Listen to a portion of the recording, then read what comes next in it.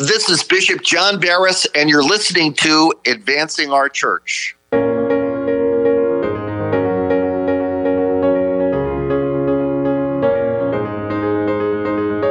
Welcome to Advancing Our Church, a Changing Our World podcast about Catholic stewardship, leadership, and advancement. And I'm your host, Jim Friend. Well, welcome back, everybody, and thanks for downloading our podcast today. Today, we conclude our four-part series called Advancing Our Church Through Challenging Times. And today's episode replays a live stream conversation on the topic of marketing Catholic school resilience. But before we begin, I would just like to say a couple of words on the topic of racism in our country, because I think it's something that we have to understand from a faith perspective. As Catholics, we have a stance on this topic, which it's not new to us as a church. We believe in the sanctity and the dignity of all human life. Vatican II addressed racism back in 1965, and let's keep in mind what else was happening in our country around the civil rights movement of the 60s. Our parents and our grandparents were in the middle of fighting the issue back then. The Vatican II document called Gaudium et Spes, which, if you don't know your Latin, and not many of us do, means, quote, the church in the modern world. In this document, the bishops say, and I quote, any kind of social or cultural discrimination in basic personal rights on the grounds of sex, race, color, social conditions, language, or religion must be curbed and eradicated as incompatible with God's design. We know that as Catholics, as Christians, this behavior is the complete opposite of what Christ called us to live. So where do we go from here? Well, we try to do what we've always done, and that is to be welcoming and indiscriminate as a community, one that recognizes the unique and distinctive dignity of all people. And if we see racism in our offices, in our churches, or even in our family, we have the responsibility to address it head on. We can't apologize for what we haven't done, but we can take responsibility and challenge ourselves to look at the world through the eyes of our brothers and sisters. We're called to teach as Jesus did, and that's through love and compassion, which is our mission. And so, we need to have those conversations with your staff. They're bound to be uncomfortable, but so is, I'm told, having a baby. We can't birth a new world that eliminates racism without having a lot of uncomfortable conversations and making some tough choices. So with that said, let's get to work. On today's podcast, and perhaps on a lighter note, I host another fantastic panel discussion with four amazing leaders in the field of Catholic education. First, Mary Pat Donahue is the Executive Director for the Secretariat of Catholic Education at the United States Conference of Catholic Bishops. Also, longtime listeners of our show will remember Dr. Timothy Ewell from episode 40 back in November. Dr. Ewell is the superintendent for Montana Catholic Schools and the host of the Catholic School Matters podcast. Another friend of our show, Dr. Brooke Tichet, rejoins us. Dr. Tichet was with us almost a year ago for episode 18 discussing the new Colby Academy. Brooke is the Chancellor for Catholic Education in the Diocese of Allentown. And last but not least, Kevin Kajewski joins our show, and he is the Superintendent for Detroit Catholic Schools. This was a terrific conversation. We're going to reference a document during our conversation that was put together by a few members of this group on the resilience of Catholic schools throughout this pandemic. And I'll leave a link to that document in our show notes. And so, without further ado, here's our conversation. Well, good morning, everyone. Welcome. So glad to have you here with us today. Our topic today is Catholic education and the resilience of Catholic schools, and I've assembled four terrific panelists to guide us through that conversation today. Before we begin, as we've done with all of our presentations, we're just going to start with a quick prayer. So this one is actually taken from the USCCB site, and that's in honor of you, Mary Pat. It's a prayer for solidarity for the coronavirus, but also in a special way. I think today we want to remember all those who have been impacted by racism and certainly by the violence that we've seen around our country, for all those who are suffering right now and for all those who need justice and peace. So we'll start in the name of the Father, and the Son, and the Holy Spirit. Amen. Heavenly Father, for all who have contracted the coronavirus, we pray for care and healing. For those who are particularly vulnerable, we pray for safety and protection. For all who experience fear or anxiety, We pray for peace of mind and spirit. For affected families who are facing difficult decisions between food on the table or public safety. We pray for policies that recognize their plight. For those who do not have adequate health insurance, we pray that no family will face financial burdens alone. For those who are afraid to access care due to immigration status, we pray for recognition of the God-given dignity of all. For our brothers and sisters around the world, we pray for shared solidarity. For public officials and decision makers, we pray for wisdom and guidance. Father, during this time, may your church be a sign of hope, comfort, and love to all. Grant peace, grant comfort, grant healing. Be with us, Lord. Amen. In the name of the Father, the Son, and the Holy Spirit. Amen. Well, again, welcome, everyone. If we have not met, my name is Jim Friend. I'm a managing director for Changing Our World. And we're very pleased to have brought you this webinar series. I'm also the host of our Advancing Our Church podcast, which is produced weekly on iTunes and a variety of other channels. This webinar will also be reproduced on our Advancing Our Church podcast, and it'll be available on our website, both at changingourworld.com and advancingourchurch.com. We have a great panel again today. We will have the opportunity for those who are live to ask questions, and so I encourage you to post questions in the chat for our panelists, and we will work through those questions during the course of our conversation. So please do that. If you have a question or a comment, odds are somebody else who's listening has the same question or comment, and it does add flavor and a little bit of fun to our conversation when we can respond to those questions live. So please do that.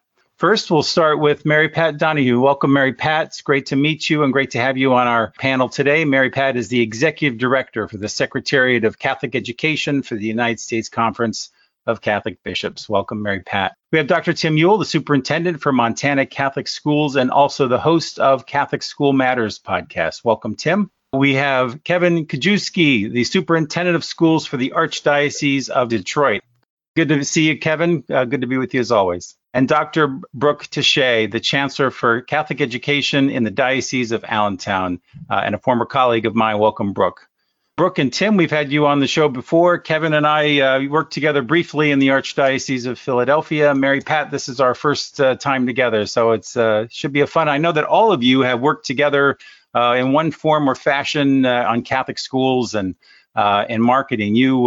Some of you had actually recently produced a document on marketing Catholic schools and how Catholic schools have been resilient during the crisis. And that was what inspired me on the topic of marketing Catholic school resilience and how our schools have been resilient throughout this crisis. So let me just throw out, start the conversation a little bit, maybe at the beginning for how this situation evolved. Let's go back to March just for a moment. How did you initially adapt, and what kind of supports were you able to offer the schools and challenges you may have seen? I'm just going to throw this open to the panel too. Who would like to jump in there first?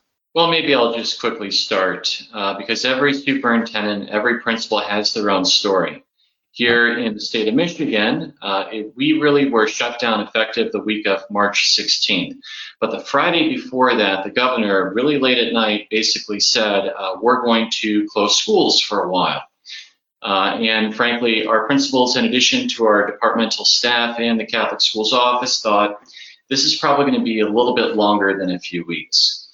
So we actually all came together relatively late at night or in the morning, about 2 a.m. I'll never forget that. That's probably the earliest staff meeting I'll ever have.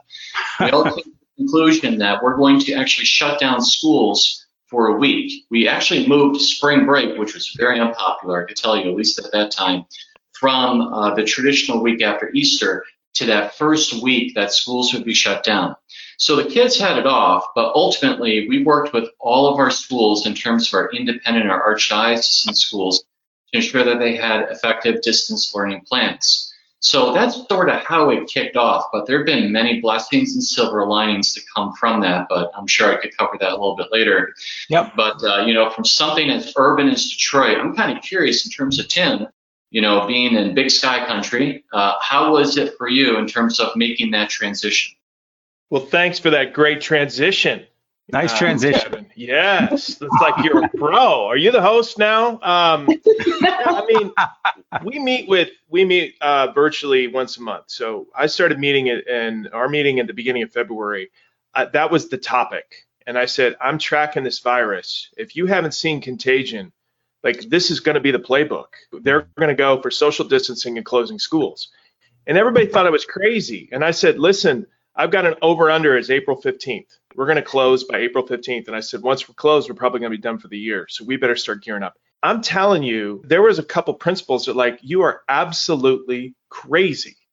Then in March, when we met, I was like, okay, it's ramping up. Can you feel it? And they were like, yeah, but I still think we're good. You know, like we're going to be, I think we'll make it. And I was like, well, April 15th is probably too far off. So yeah, it was that same deal. Actually, ours, Kevin, came on Sunday night. We were all expecting it, but it came at late Sunday evening, was like, we're canceled for the next week. So what we started doing is we started meeting every day at 9 a.m. And so it was a standing meeting, wasn't required, but boy, we just started sharing. And so I think our principals felt more on top of what was going on nationally. And they were informing their communities, because many of their communities are like, this isn't going to last. I'm like, this is going to last. Like we're not coming back. And so now I find myself wondering, maybe I am too reactionary, and we don't really know how. But I think building that support and being creative as far as virtual meetings once a day, where they could check in. And then they could go out and say, what are you doing about activities? What are you doing about stipends? What are you doing about PPP loans? And we would form like separate little groups. So it worked pretty well. I would concur with both Kevin and Tim. In Allentown, we had our principals preparing flexible instructional plans for snow days. And in preparation for snow days, we had a very mild winter with that. And so for us, it came Friday, March 13th. We had those plans already completed, and we just pivoted from snow days to now virtual days because of this virus. So we had a really great start within the first 2 weeks. And I think that really brought some confidence to our principals, to our teachers, and really our families, that we were ready and we were prepared. And then we continued that process, and we did the same thing. We set up regularly scheduled meetings. We did by region. We also did our principals separately, our high schools and our elementary, because they had some unique needs, and just continued to strengthen the planning and really the infrastructure so we could have really strong communication.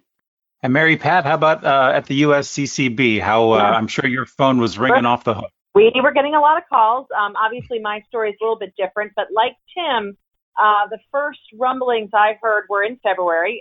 Being in Washington, we were beginning to hear that the federal government was preparing for telework agency-wide. That was startling to us.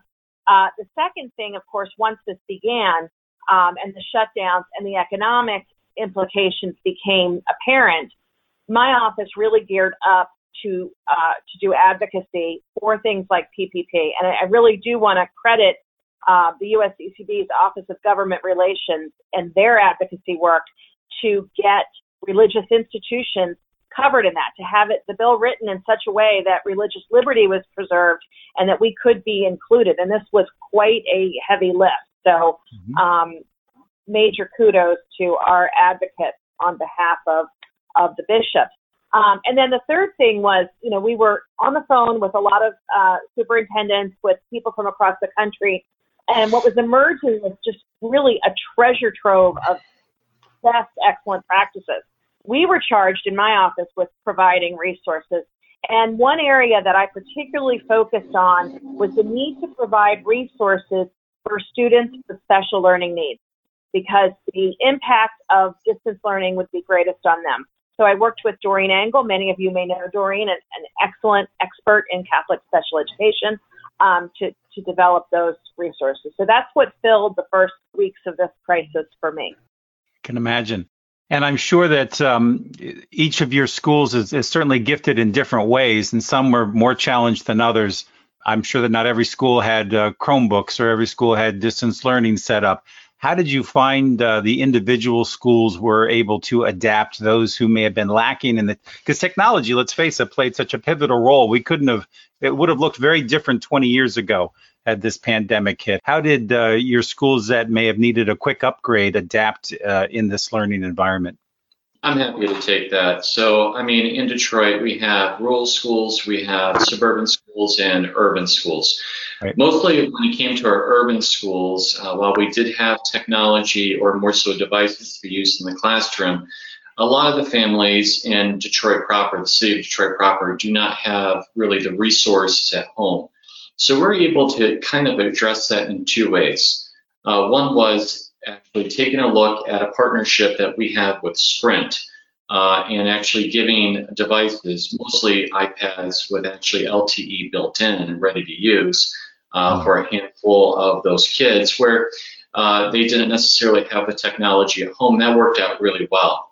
But the second thing, and this is again, kudos to Mary Pat and her team at the USCCB, when we take a look at the CARES Act, specifically, I'll never forget it because I still deal with it, Section 18003, subsection D, subsections 1 through 12, all the various particular types of devices or resources you can get.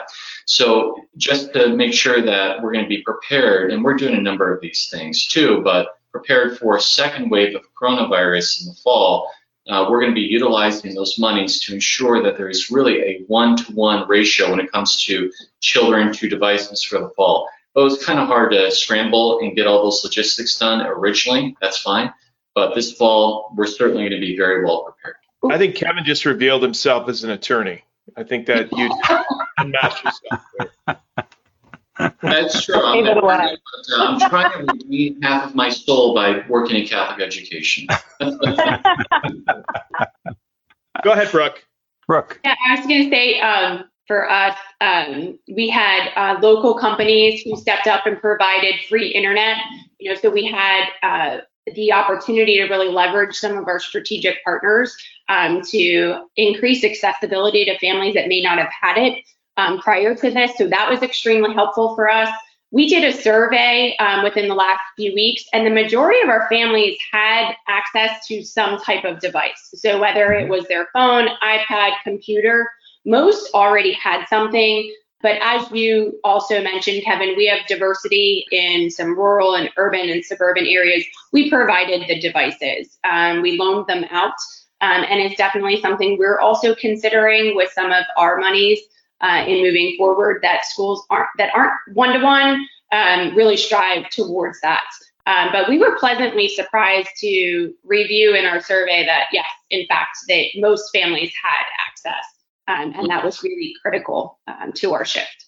And I don't think that was the primary issue. I mean, we have some schools, we have quite a few schools on Indian reservations which are as rural as you can get, and most of them are pretty well resourced in terms of Chromebooks. But boy, I tell you, the issue more than anything was instructional capacity. It was the ability for teachers to make sense of what they have. And when you talk about when you talk about primary K through 3, I mean, you can have a device in your hand, but they shouldn't be on that device all day, right? They should have limits. And so then it's like, well, how do you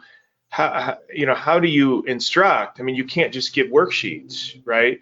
And you can't have them play games and chat all the time. So where is that, and how do you develop that? And I mean, that was the challenge that we're still facing. I mean, the idea of how do you develop that instructional capacity of your teachers so they're not completely overwhelmed, but they're effective, Absolutely. We had Bill Brannick on the podcast about a month ago from the Archdiocese of Philadelphia, who's in charge of instructional technology. And Bill uses technology coaches quite a bit. And in many ways, they were well positioned for this crisis. Obviously, again, some schools better than others. But is that the kind of professional development I would imagine that some of you will be doing this summer, just in case we're hit with this again? Yeah, so I mean, when it comes to professional development, and by the way, Bill is such a great guy. I know that you and I had the opportunity to work with him back in Philly.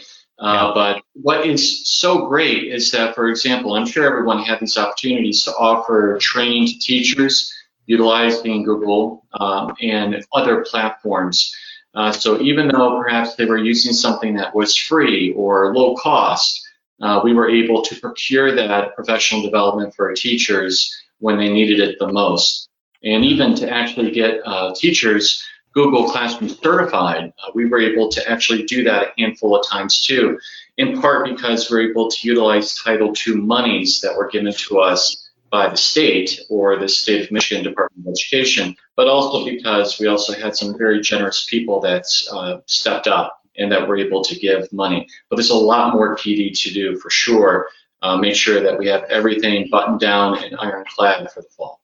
Can I just jump in? I'm obviously not in the same superintendent role, but it occurred to me, I think Tim tapped into something that really did come right to the surface is what is the nature of the teacher-student relationship? We know that ideally it's a relational, in-person, incarnate experience. When that's taken away, then teachers had to consider how to manage that in a virtual environment. But also, what I heard from a number of people was how to resource inform parents who now had a very different role.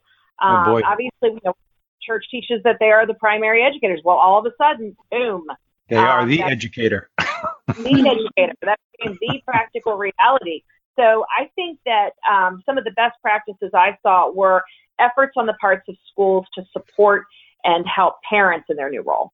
Fantastic.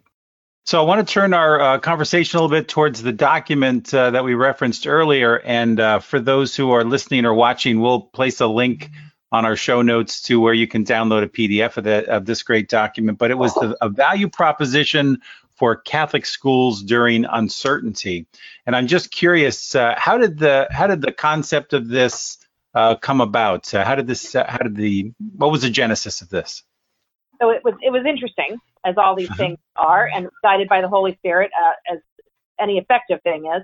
But I had separate conversations, first with Brooke and later with Tim, both of whom expressed a desire and a need to have a clear understanding of the mission and nature of Catholic schools at a time when we knew schools were coming under fire. We knew we were entering a difficult period, and also to support our school leaders on a way forward. And the three of us, I think, finally just kind of convened, and then Tim really took the bull by the horns, as a Montana man is wont to do, and led us through this process. And I will say, this document and others that will come after it are very helpful, both to our USCCB advocacy efforts, but also to arm our leaders, our Catholic school principals, teachers, families, right, who at this moment really all need to be swept up into this advocacy role. Yeah, I mean, I think the thing that that always bothers me, and it's I mean, I've been a superintendent for 6 years, but it even goes back before that, is people say, what is the NCEA going to do about this? Or what is the USCCB going to do about this? What are, whoever that, big bad organization is. Right. And so, I had someone call me and say, hey, I know you're on the Committee for Education. What is the USCCB and what are the bishops going to do, about what, why Catholic schools are important during this time? And I'm like, why are you waiting for them? And they're like, well, I can't do it. And I was like, maybe, but maybe not. Maybe you can. And I was like, well, I'll make a few phone calls and we'll see if we can just get a group of people together to say, can we tackle this project? And sure enough, that's what happened. But it's like, because it happens a lot. People will call me or email me and say, what is blank going to do about this? And I always want to turn around and go, what are you going to do about it? I mean, you can't just sit around and wait for somebody to, to give you exactly what you need. You just have to do it. Yeah, I had a great conversation with Mary Pat. I met her, a few weeks prior, and I was really inspired, not only with her knowledge, but her approachability. So I was really excited. We had an instant connection, and we had this conversation. And then I got a call from Tim, and we just started brainstorming. And I felt exactly what Tim just said, is we needed to do something. We should not wait. And we are a part of this really large, beautiful faith family, but we're all struggling. There's so many different levels of that stress and anxiety and fear we were experiencing. We needed to just pause together to pray and to help one another. So this document, quite honestly, came so quickly with the brainstorming of the members, because I truly believe God's hand was in it for us to be connected and to support one another. So it was a really amazing experience. And Tim is extremely organized. He set up our timelines and pushed us. And we knocked out some really great work. And it's just an honor to be able to share it and to support each other and hopefully inspire everyone with it. And I wasn't involved in that project, but I really applaud the three of you for doing what you did. I think Tim and the others really hit the nail on the head.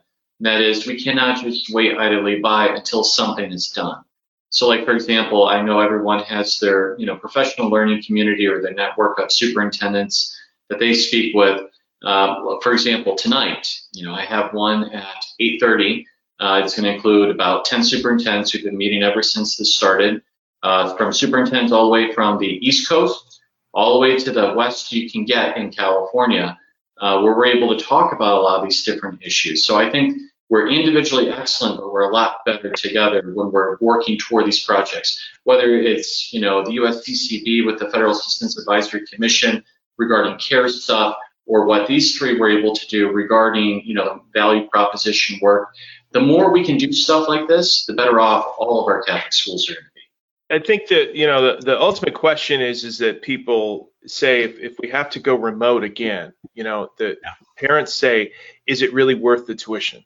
That's the bottom line question. And it's like, you can't avoid that. You have to answer it. And you have to say, well, are we building in faith community and faith formation? Are we building in community formation so people feel connected and cared for and loved, even in a remote environment? Can we do that? And then, the other piece is that if there really aren't, that was kind of the first thing we say, is there really aren't really well known, what's the language, national values for Catholic education. So we can't all sort of point to, here's the things that we do and why we're important. That's not to say people haven't tried and people haven't articulated, and maybe regionally or in the system they have. But it's like, it'd be nice to sort of try to develop that, not for a marketing campaign. That always comes up. People go, are you going to buy ads at the Super Bowl? Or are you going to put up signs, billboards? It's like, that's not the point. The point is we need to give our leaders the idea. And that's why we went with these sort of 5 Ps that maybe they can talk about right now, so that it's something that they can grab hold of and say, okay. Tim, thanks for that layup. That's exactly where I was going next. Let's talk a little bit about those 5 Ps. So they are prayer, partnership with families, perseverance, personalization, and planning. Let's start with prayer. Let's talk about the resilience of Catholic schools through this pandemic through prayer. Tell me about your experience of that. I'll just say, for me, it dovetails into reflecting on one of the silver linings, maybe as well. The way that my personal prayer life has grown, and this unique way that we have been able to connect because we couldn't go to Mass, and this increased sense of community because we had to find a way. I think prayer, first of all, is what, is a foundation. And I know Mary Pat did some great reflection on this as well, is why this happened. Pulling off of what Brooke just said about prayer, I think the thing about the essence of prayer is that we know that prayer really is that relationship and conversation with the divine, with God. And what it means for our kids is it introduces them to the supernatural reality. In fact, the Holy See's teaching on Catholic schools is something of a framework we can look to, some characteristics of what Catholic schools should be. And one of those is imbued with a supernatural vision. This is extremely important when the world finds itself in the kind of darkness and toughness that we have found ourselves in. It's a reminder to our children that problems of this world can never be solved here in the world. Christ alone is what will restore us. And that is where our hope comes from. So I think prayer and the ongoing efforts that all of the schools and dioceses have made to continue that for students is really quite critical. Go ahead, Kevin. I think that Mary Pat really hits the nail on the head when she's talking about Archbishop Miller's work about really what makes a Catholic school Catholic. And I think what Tim and the others were able to do was sort of not water it down, but really sort of with a new audience today that can't necessarily go through some of the complicated wording and reference to various encyclicals to say, these are the P's. This is what a Catholic school education is all about. So, for example, when it comes to prayer, we have to do this in community, even though perhaps we are dispersed. So very proud how many of our Catholic schools, and it was virtually almost all of them, still had their weekly school mass that they did with the pastor or the parochial vicar, where everyone attended via Zoom. And of course, they turned off the chat feature so people can't talk to the church when they're observing. But I mean, that was great. And it wasn't just the kids, it was also the parents.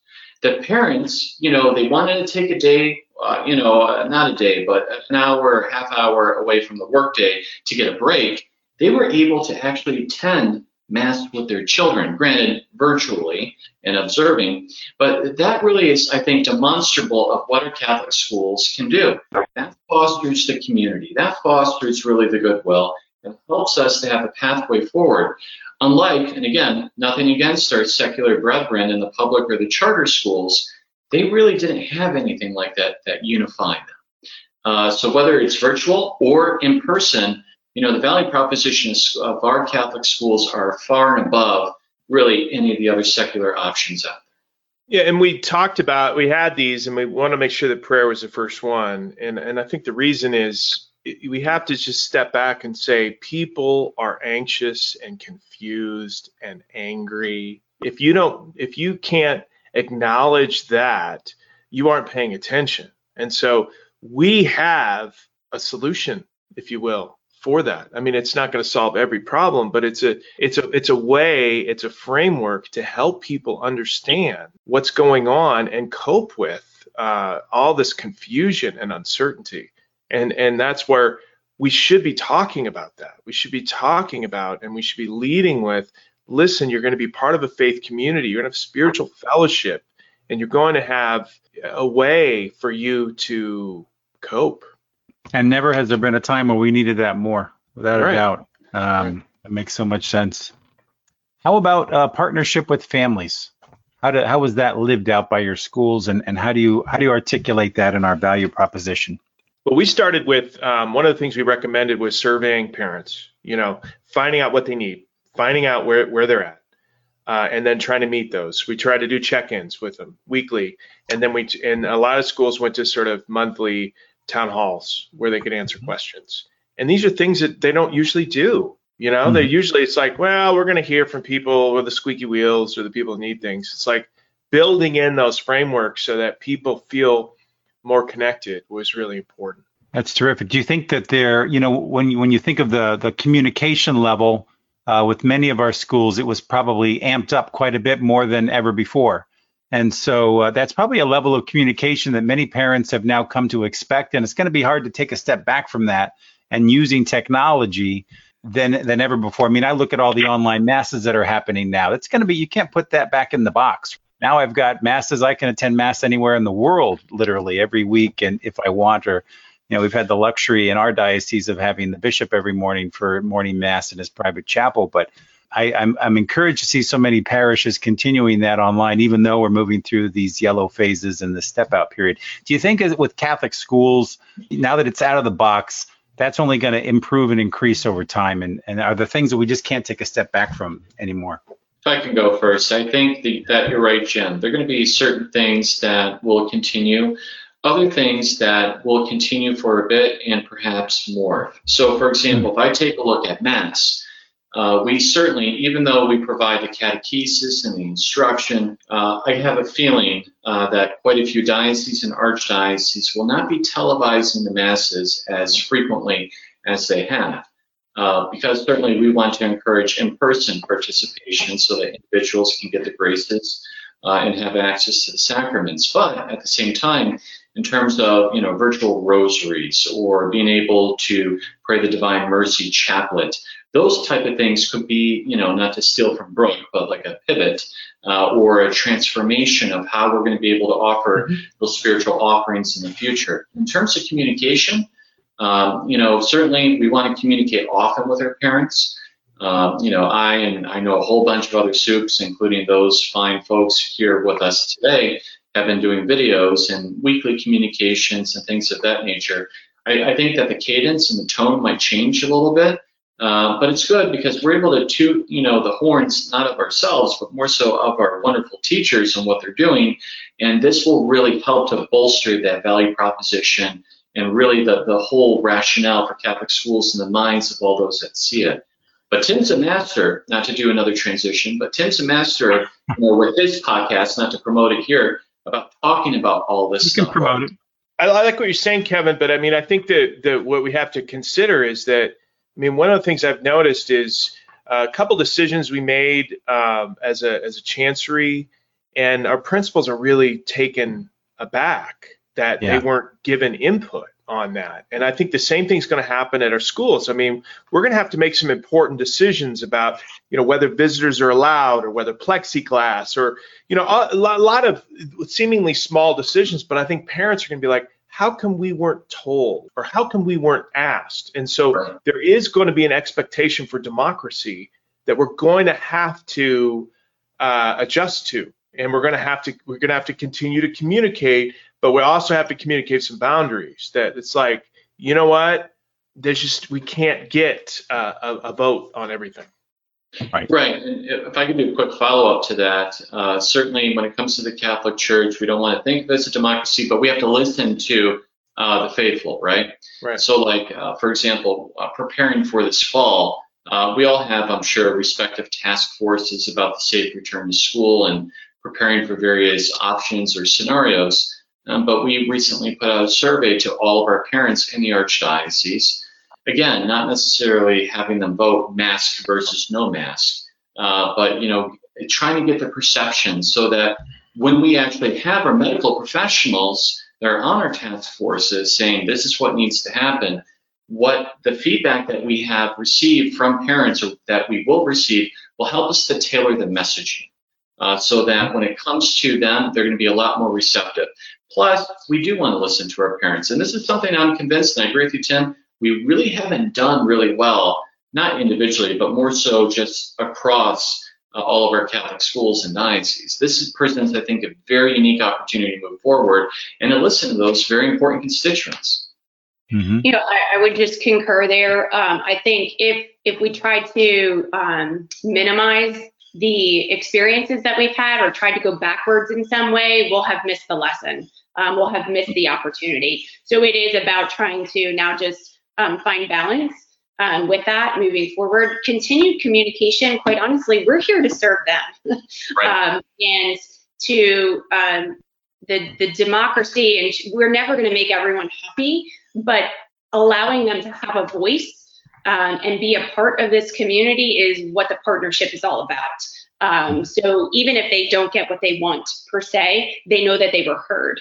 And that's how we continue to strengthen the community to move forward.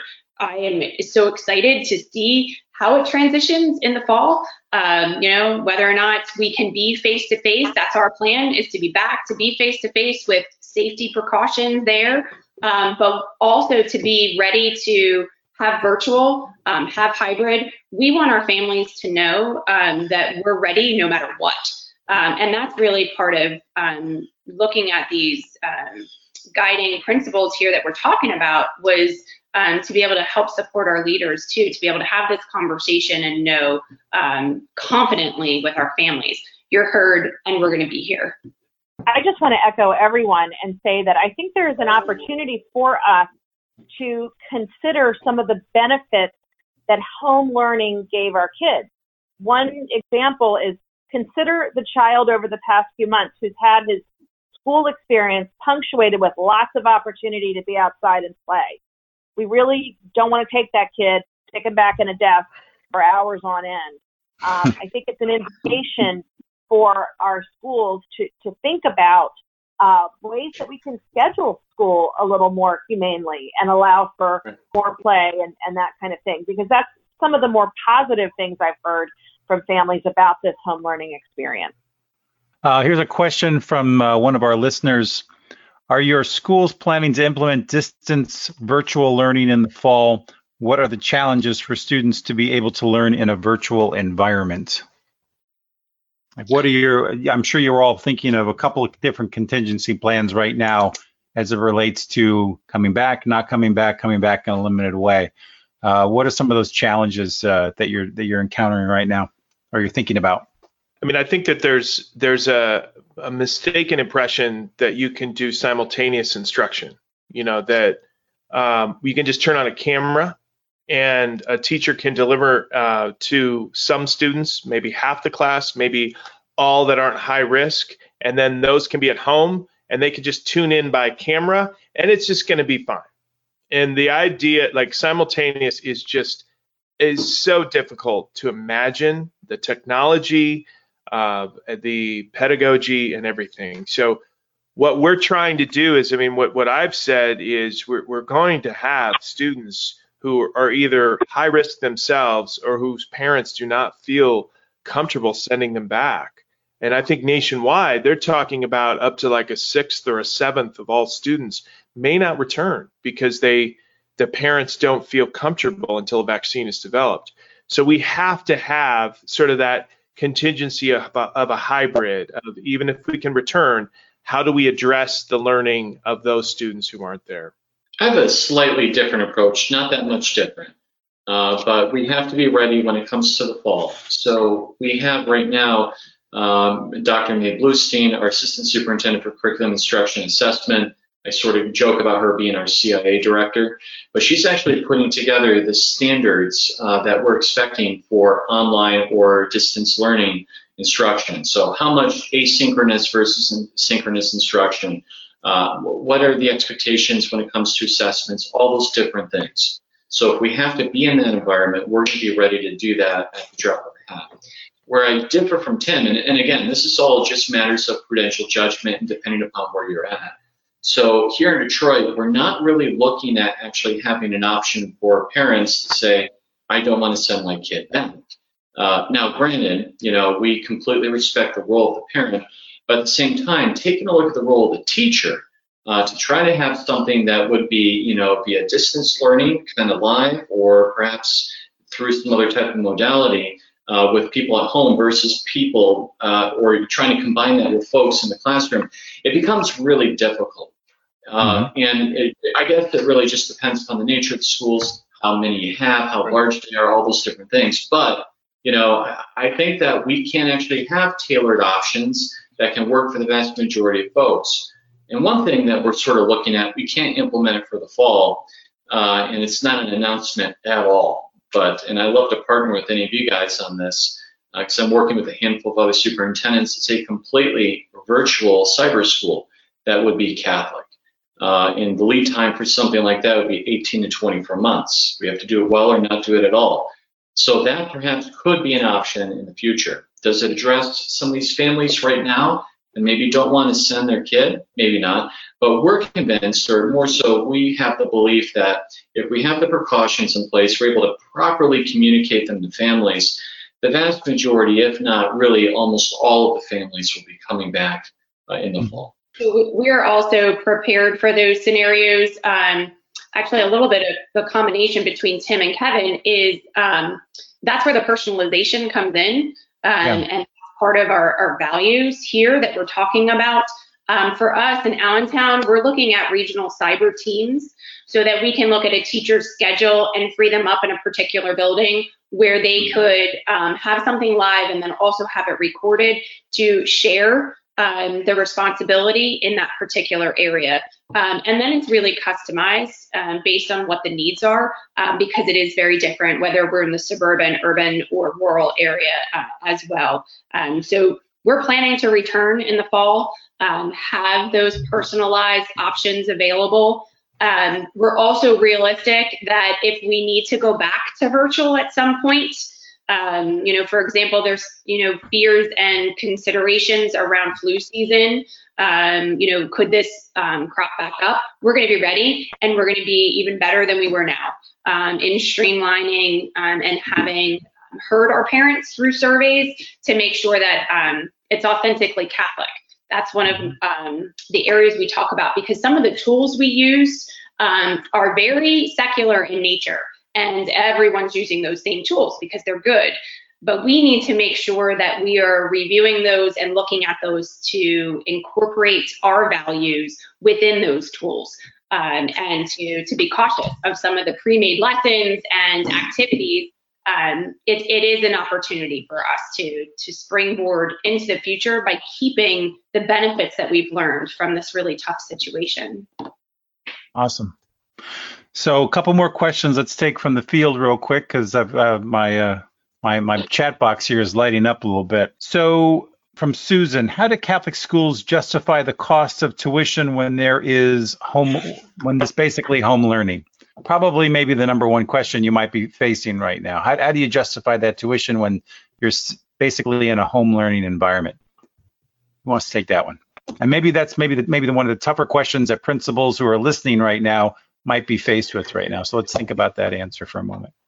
Well, I think if you are essentially turning over all education to the parents and you're not doing anything in terms of community and faith formation, then it is a tough sell. But I think if you're providing guidance for how learning should take place, what standards we need to get to, and providing community and faith support, then I think it's easier to do. Now, what that looks like in 11th grade versus first grade is very different.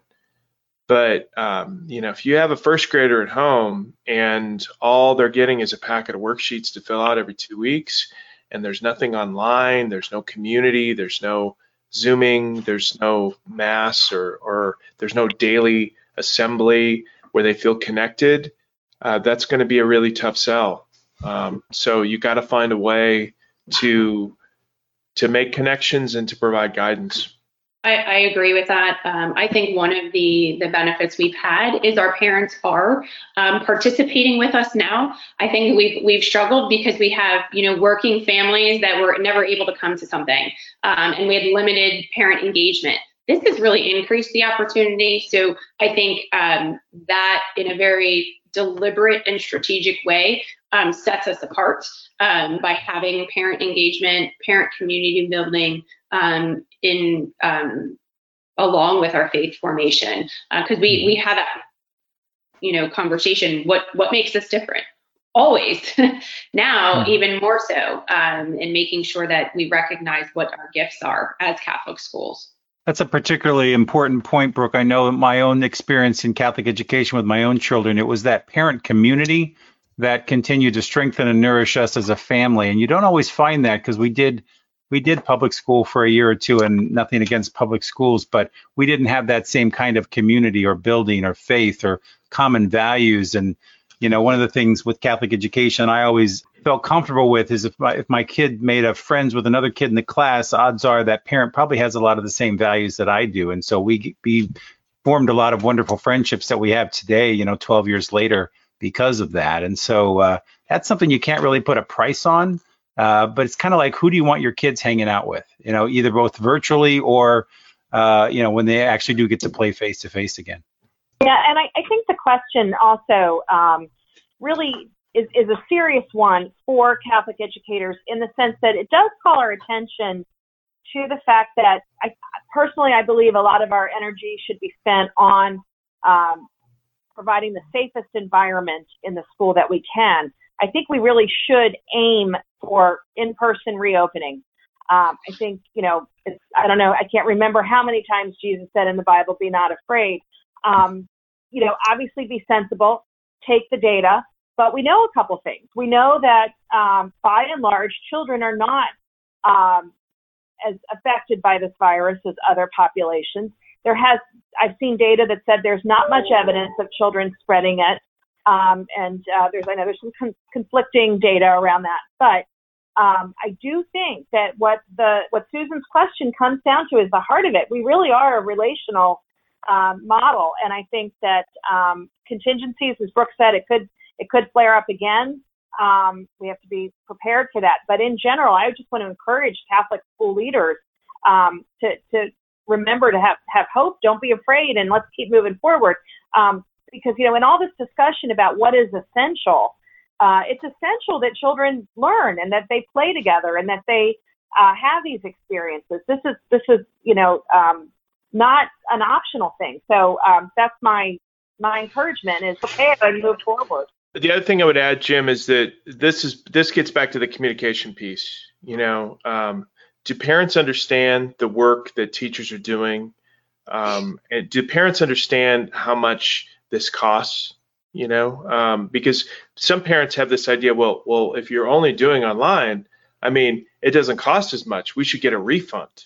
And it's like, oh, really? Well, how much money do you think we're actually saving? And I think you should figure that out. I think schools should be able to publish, like, over these 2 months that we were remote, this is how much we saved. And people would be surprised to hear that we may have cut some staff and utilities went down, but some other things went up. It turns out it was a bit of a wash, or maybe a slight decrease. And I think people would be surprised to hear that. If people don't know that your budget is 80% or more, faculty and staff, wages and benefits, they would be shocked. They think it just costs money to run the operation. It's like, no, those people are working. And really, if when we reopen, I should say, it's going to be more expensive because we have more supplies, more staffing, more protocols, all those things. And people need to know that. Absolutely. I have another question I want to run by you guys. Mary Page, what ideas do you all have to reinforce community building and parent engagement over the summer? So one thing that we encouraged our principals to do in Detroit is really reach out to each one of our families during the school year by phone one time a week. And if we're relatively large schools, we asked, of course, the principal to be utilizing, the talents and services of their administrative staff, like assistant principals and the like. But one thing that we have encouraged, we recently had a conversation about this with our principals, is to have those regular high touch points with our families when the summer. So it's not just, continuing the weekly phone calls. Those are going to be done. The families are going to relax. But to actually, if we're able to do so with the current, government regulations in place, have a barbecue. A pack of hot dogs doesn't cost very much. Granted, you're going to probably have some, people that don't like hot dogs, have hamburgers, whatever. Get them there. Be able to really foster that sense of community. Have an outdoor mass as well. For example, here in the Archdiocese of Detroit, very much like a whole bunch of other dioceses, I'm sure, we're limited to the number of folks that we can have within the parish church. It's max 25%. Well, there are ways to do that safely outside if you have a relatively large school. Again, it's about community and also communion. So if we're able to do that in regular intervals over the summer, in addition to the level of communication that they have come to expect over the past few months because of coronavirus, then I think this is how we can really stay in touch with them. I hope that the person asked the question doesn't take away just hamburgers and hot dogs, but that's one essential element. Have that community, take advantage of the good weather.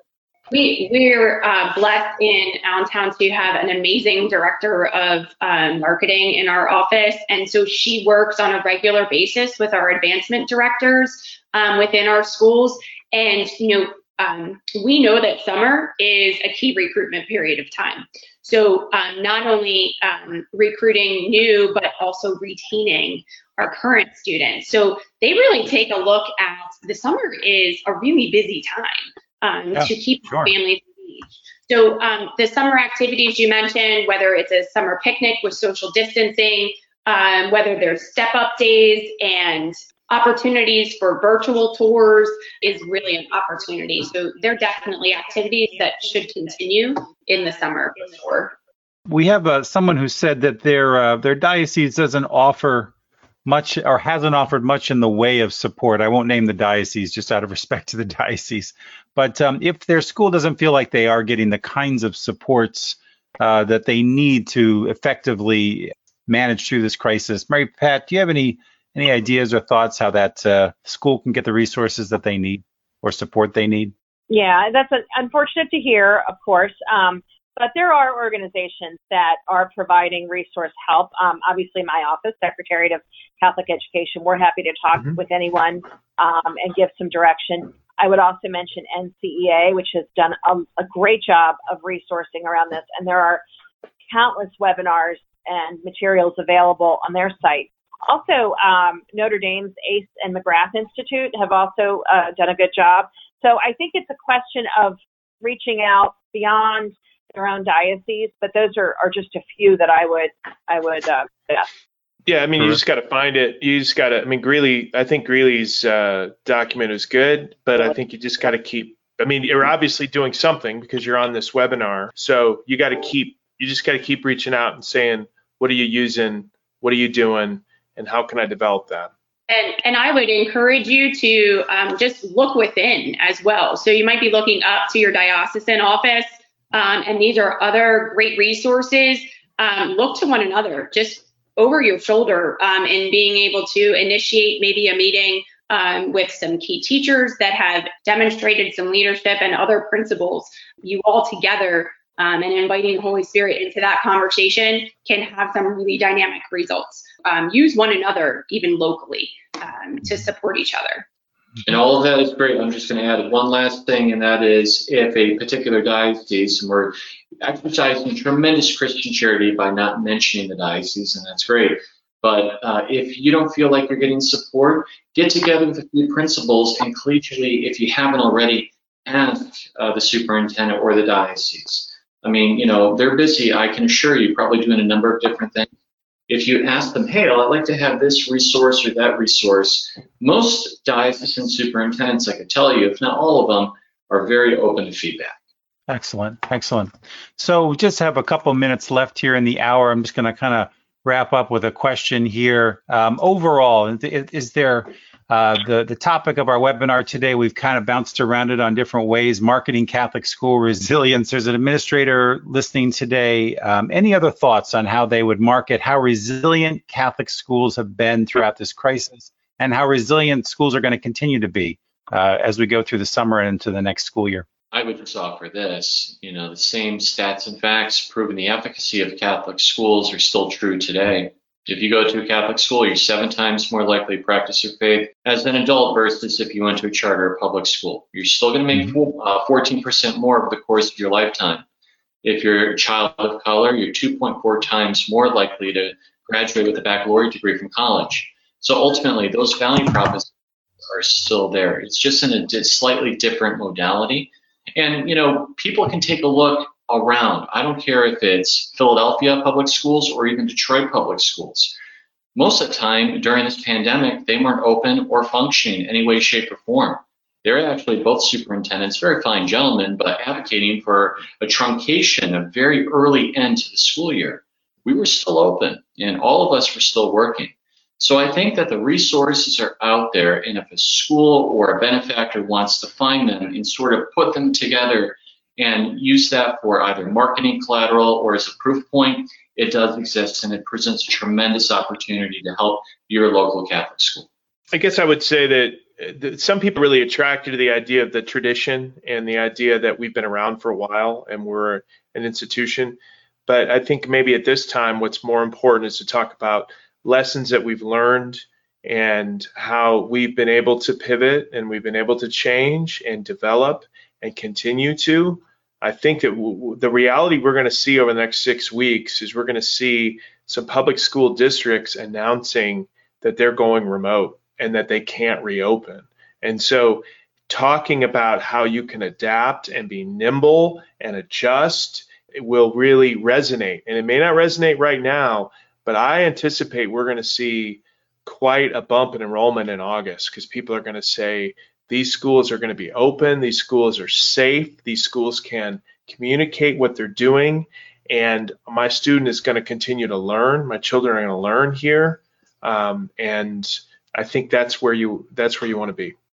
I would share, I believe in marketing, the message of sharing our vulnerability, that we grew together, that we experienced difficult moments, demonstrates a level of humility, and really sets us up for encouraging confidence, because we're speaking the truth.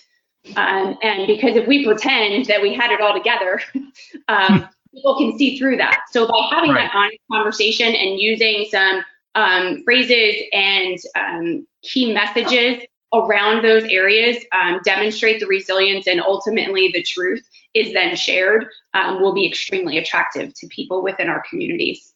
Excellent. And I'll wrap it up by saying that, our resilience is found in the direct link that we have to the evangelical and salvific mission of the church.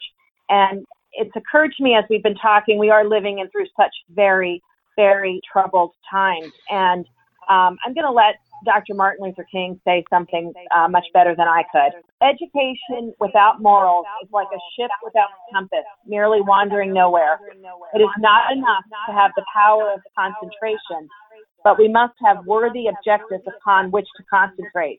It is not enough to know truth, but we must love truth and sacrifice for it. Well, those are beautiful words, and I don't think we could end on a more positive note. Thank you, Mary Pat. Mary Pat, I just want to thank you, Tim, Kevin, and Brooke for being on our panel today. It was a great conversation. This will be available again on our website as well as on our podcast over the next week. Thank you to all of our participants for joining us. This is the final installment of our 4-part series on advancing our church through challenging times, but we're already working on our next one, and I'm sure we'll be doing something midsummer. So thanks again, everybody. Have a terrific summer, and thanks for being on our show today.